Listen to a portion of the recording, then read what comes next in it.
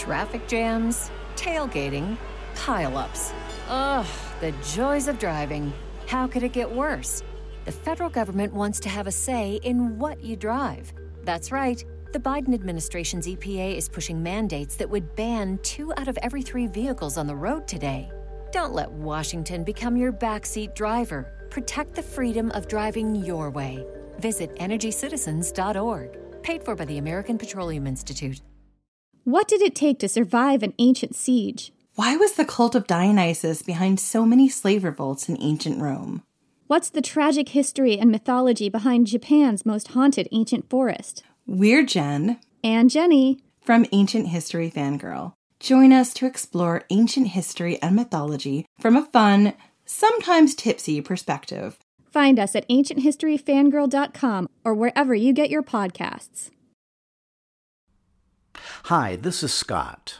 If you're a fan of the ancient world, please help us get the word out. Like us on Facebook, follow us on Twitter, and rate the series on iTunes. Thanks again for listening.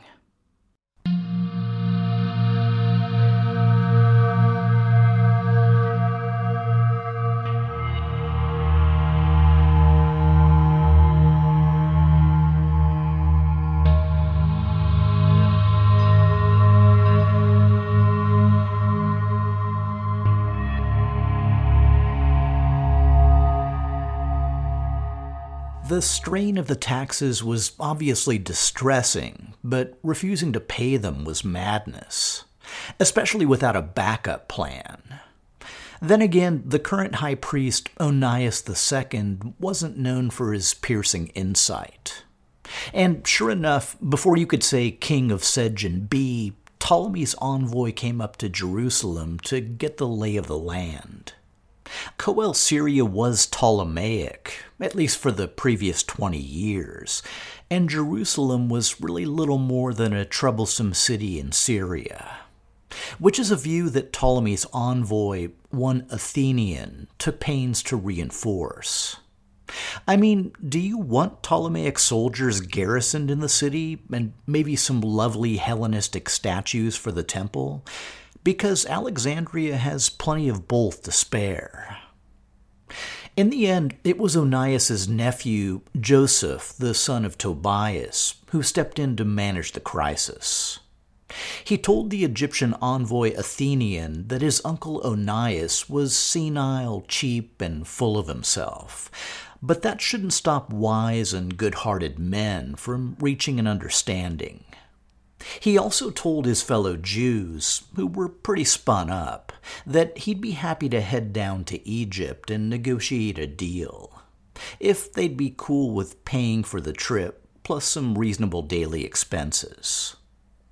Uncle Onias gave his blessing, and Joseph raised enough local silver to purchase garments and cups and beasts of burden to make the journey in style. The timing wasn't exactly random. According to the later Jewish Roman historian Josephus, this was the time when all the principal men and rulers went up out of the cities of Syria and Phoenicia to bid for their taxes. For every year the king sold them to the greatest men of power in every city. So we're talking about tax farming, where you tell the king, I'll commit to pay you X amount, and you get to keep anything above and beyond. So Joseph joined the milling throng of non-productive farmers looking to bend the pharaoh's ear. While the 1% he was mixing in with weren't too impressed with his garments and cups and beasts of burden, Joseph did have a couple advantages. Namely, the rapport he'd established with the envoy Athenian and some critical intel that Ptolemy wasn't in Alexandria at all, but instead at ancient Memphis. Upon arriving there, Joseph came across the king and queen riding in their chariot, along with, you guessed it, the envoy Athenion. I mean, really, what are the odds? Anyway, once Athenion confirmed his bona fides, Joseph managed to delight the king with his good humor and pleasantry, that Ptolemy began already, as though he had had long experience of him, to have a still greater affection for him. The pharaoh invited Joseph over for dinner, which is always nice. But the coup de grace came a few days later, because when the king was come to Alexandria, the principal men of Syria saw Joseph sitting with the king, and were much offended at it. But Joseph wasn't there to make friends, other than with King Ptolemy, so he was fine with letting the haters keep on hating. In the end, Joseph was able to outbid his rivals and win the contract to collect taxes for the territories of Coel Syria, Phoenicia, Judea, and Samaria. In other words, pretty much everything south of a line running east from the port of Aradus to the future city of Homs, or Emesa. Ptolemy did ask him to surrender hostages as a kind of security deposit, but since Joseph and his wife didn't have any kids yet, the pharaoh let it slide. Instead, he went with a different type of security, loaning Joseph 2,000 soldiers to, as Josephus puts it, force such as were refractory in the cities to pay. Well, things got refractory pretty quick. Ashkelon refused to pay, so Joseph seized 20 of the city's richest men, put them to the sword, and sent all their money to Ptolemy. Josephus reports that on receiving the news and the money, Ptolemy admired the prudent conduct of the man, and commended him for what he had done, and gave him leave to do as he pleased, which Joseph soon did again at Scythopolis. With these two examples under his belt, and the pharaoh's unconditional backing, the remaining cities opened their gates to Joseph and paid their taxes. Josephus reports that by this means Joseph gathered great wealth together, and by keeping Ptolemy's goodwill through a constant string of gifts and flattery, Joseph retained the position of tax farmer for the following 22 years. Now, at this point I need to flag a fairly glaring inconsistency. Josephus names the Ptolemy in question as Ptolemy V, the pharaoh who wed Antiochus the Great's daughter Cleopatra, and also happens to be responsible for the Rosetta Stone. The problem is that the Ptolemies only controlled Coel Syria until around 200 BC, and Ptolemy V didn't marry Cleopatra Syra until much later. So if Joseph was a Ptolemaic tax farmer for 22 years, it'd have to be before this time. Scholars suggest that, to the extent the story recounts actual events, the Ptolemy in question was probably either Ptolemy III or Ptolemy IV, who succeeded him in 221 BC. Apart from the items I'll relate in a moment, Ptolemy IV was mainly known for building a massive pleasure galley called a Tesseraconteris. Supposedly 128 meters long and requiring 4,000 oarsmen, it may have been the largest human-powered vessel ever built. Anyway, back to our story. A few years into Joseph's new job, the region saw major conflict. In 217 BC, the Seleucid king Antiochus III marched his army south into Coel Syria.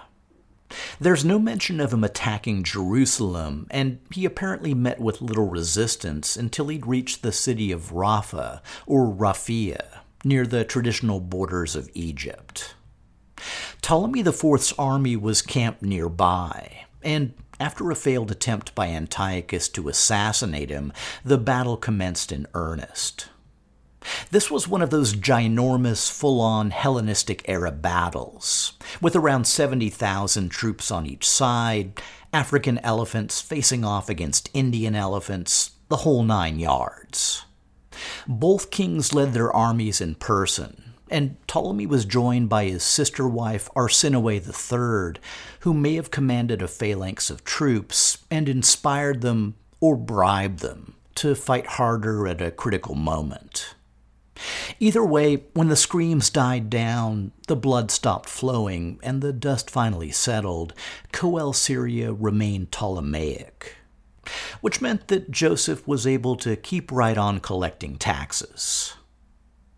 During his decades living and working in Jerusalem, Joseph had 7 sons with his wife and another son by his own niece, which we're just going to ride on by, named Hyrcanus. And because he proved himself to be sharp and sagacious and had the best disposition to virtue, Hyrcanus became Joseph's favorite, to the point where he loved him as if he were his only genuine son. Unsurprisingly, this did not make Hyrcanus at all popular with his 7 elder brothers. When a new prince was born to Ptolemy IV, Joseph was summoned to Alexandria to attend a birthday festival. But since he was getting old, he decided to send one of his sons instead. His 7 sons were all of a mind that he should send young Hyrcanus. Joseph okayed the plan, made a few financial arrangements, and sent Hyrcanus off to Egypt. And the moment he left, Josephus reports that his brethren wrote to all the king's friends that they should destroy him. Down in Alexandria, things got uncomfortable pretty quick, with financial shenanigans, stewards getting jailed, and Hyrcanus getting called before the queen to explain himself. But just like his father, Hyrcanus managed to charm the Ptolemies, and also gave them thoughtful and well-received gifts. And for good measure, he also bribed the Ptolemaic nobles his brothers had tried to intrigue with. And since gifts to the powerful are often investments, Hyrcanus ended up getting even more valuable gifts from the Ptolemies in return.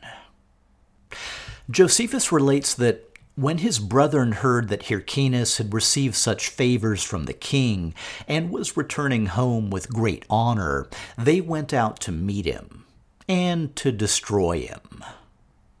Which is pretty single-minded, but you've got to respect their focus. We're not talking like rival armies or anything, more likely just a few dozen friends and maybe a few hired ruffians. Facing down his brother's ambush, Hyrcanus slew many others of those that were with them, and also 2 of his brethren themselves. But the rest of them escaped to Jerusalem to their father. As it happened, his father Joseph was a bit ticked off that Hyrcanus had overspent on his trip, so he basically sided with the brothers, which meant that Hyrcanus was effectively estranged from his family and no longer welcome in Jerusalem. Josephus notes that Hyrcanus, being afraid for himself, retired beyond the river Jordan. It's unknown where he made his new home, but it's reasonably likely that it was in the nearby city of Rabbath Ammon, modern Amman, Jordan, renamed by the Ptolemies as Philadelphia. Because it was a major Ptolemaic center, Hyrcanus was still in favor with the Ptolemies, and what better place to hide from your homicidal brothers than the city of brotherly love? When his father Joseph died soon after, Hyrcanus was apparently given his role, and, according to Josephus, continued obliging the barbarians to pay their taxes. It's not clear whether Josephus means barbarians as in non-Greeks, but either way, he's referring to local Syrians. Josephus reports that Hyrcanus retained the farm of the taxes of Syria and Phoenicia and Samaria 22 years, just like his father. Which, if it's anywhere near true, implies some fancy maneuvering. Because a few years into Hyrcanus' tenure, the Seleucid king Antiochus III returned to Coel Syria. This time, he faced off against the very young, very weak, and relatively new Egyptian ruler, the 10-year-old Ptolemy V. Antiochus opened by bribing the Ptolemaic governor of Coel Syria to defect to his side, But the move was countered by a Ptolemaic general named Scopas, who reconquered much of the south. The following spring, both sides faced off at the 200 BC Battle of Panium, which was fought in the modern Golan Heights near a major source of the Jordan. According to historian Paul Johnstono, pressed from two sides by war elephants, phalangites, and cataphracts, the relatively immobile Ptolemaic phalanx was almost annihilated where they stood. Scopas and the survivors abandoned the field to seek refuge in various cities, including Jerusalem, but were eventually forced to surrender. It was a complete victory for Antiochus III, and the Ptolemies had no choice but to permanently surrender control of Coele Syria, which implies that Hyrcanus might be out of a job, only maybe not so fast. It's reasonably possible that he offered his services to the ascendant Seleucid dynasty, which may have taken him up on the deal, at least during the reigns of Antiochus III and his son Seleucus IV, which would go a long way toward explaining Hyrcanus' supposed 22-year tenure. This may have been due to Hyrcanus being really good at his job, or the challenge of finding a suitable alternative. Either way, the bad blood between Hyrcanus and his brothers had sucked in various Jewish factions, with the multitude divided, but the greater part joining with the elder brothers, as did Simon, the new high priest, by reason he was of kin to them. Actually, the new high priest, Onias II's son, Simon II, was kin to Hyrcanus too. But anyway, Hyrcanus remained mostly beyond their reach in the region of Philadelphia, which didn't mean he was totally safe. Josephus notes that Hyrcanus remained at perpetual war with the Arabians, and slew many of them, and took many of them captives. In the early 2nd century BC, the territories east of the Jordan were, I'm going to say, relatively ungoverned. The Seleucids concentrated their urban development up north between Antioch and the Mediterranean, the territory conventionally known as the Seleucia. At the same time, there's little evidence that the Ptolemies had expended much effort in developing Coele Syria, besides refurbishing and renaming a few major cities like Philadelphia and Ptolemais Acco. The stretch of territory from Damascus on south to the Sea of Galilee and onward down toward the Dead Sea basically remained a virtual black box for much of the Neo-Babylonian, Achaemenid Persian, and early Macedonian periods. We know that there were a number of villages populated by Jews and Aramaeans, both of whom had been present in the region since at least the early Iron Age. There was also a sizable population of Greek and Macedonian colonists, and several small developing urban centers, including Scythopolis, which we mentioned earlier, along with Gerasa, Gadara, Hippos, and Dion. Their names suggest Macedonian involvement, and some may have grown from military outposts or veterans colonies established during the Alexandrian, Ptolemaic, or Seleucid eras. In Roman times, 10 of these cities would be grouped together to form what was called the Decapolis. The last major component of the local population was a recent influx of Arabic peoples, one of whose tribes, the Nabateans, had occupied the old Edomite city of Petra. It's the Arabs that Josephus highlights as an ongoing source of regional conflict. But without any details, it's hard to know whether he's describing raids by nomads on settled populations, or revolts against excessive taxation, or disputes arising from cultural differences, or full-scale punitive campaigns. Possibly all of the above. It's at this point that we finally touch on something a bit more solid, and kind of the driver for the whole episode. Because Josephus notes that due to these ongoing conflicts, the threats from his brothers or both, Hyrcanus erected a strong castle and built it entirely of white stone to the very roof, and had animals of a prodigious magnitude engraven upon it. He also drew round it a great and deep canal of water. He made large rooms in it, some for feasting and some for sleeping and living in. He introduced also a vast quantity of waters which ran along it, and which were very delightful and ornamental in the court. Moreover, he built courts of greater magnitude than ordinary, which he adorned with vastly large gardens. And when he had brought the place to the state, he named it Tyre. Tyre, or Tyros, is currently known as Qasr al-Abd, and is located just a few miles outside the Jordanian capital of Amman. I was extremely lucky to visit the site back in 2016, and many elements of the restored site are either just as Josephus described them, or otherwise pretty easy to picture. The heavily decorated two-story stone structure is actually one of the few remaining examples of Hellenistic-era architecture in Jordan. The defensive moat described by Josephus was actually a large reflecting pool, and archaeologists such as Ehud Netzer argue that the entire structure was less a fortress than a country pleasure palace, possibly also intended as a mausoleum for Hyrcanus' clan, the Tobiads. The huge stone blocks used in its construction also made it vulnerable to earthquakes, which seriously damaged the structure in late antiquity. Its modern restoration includes the bold reliefs of several tigers or lions, the same animals of prodigious magnitude described by Josephus.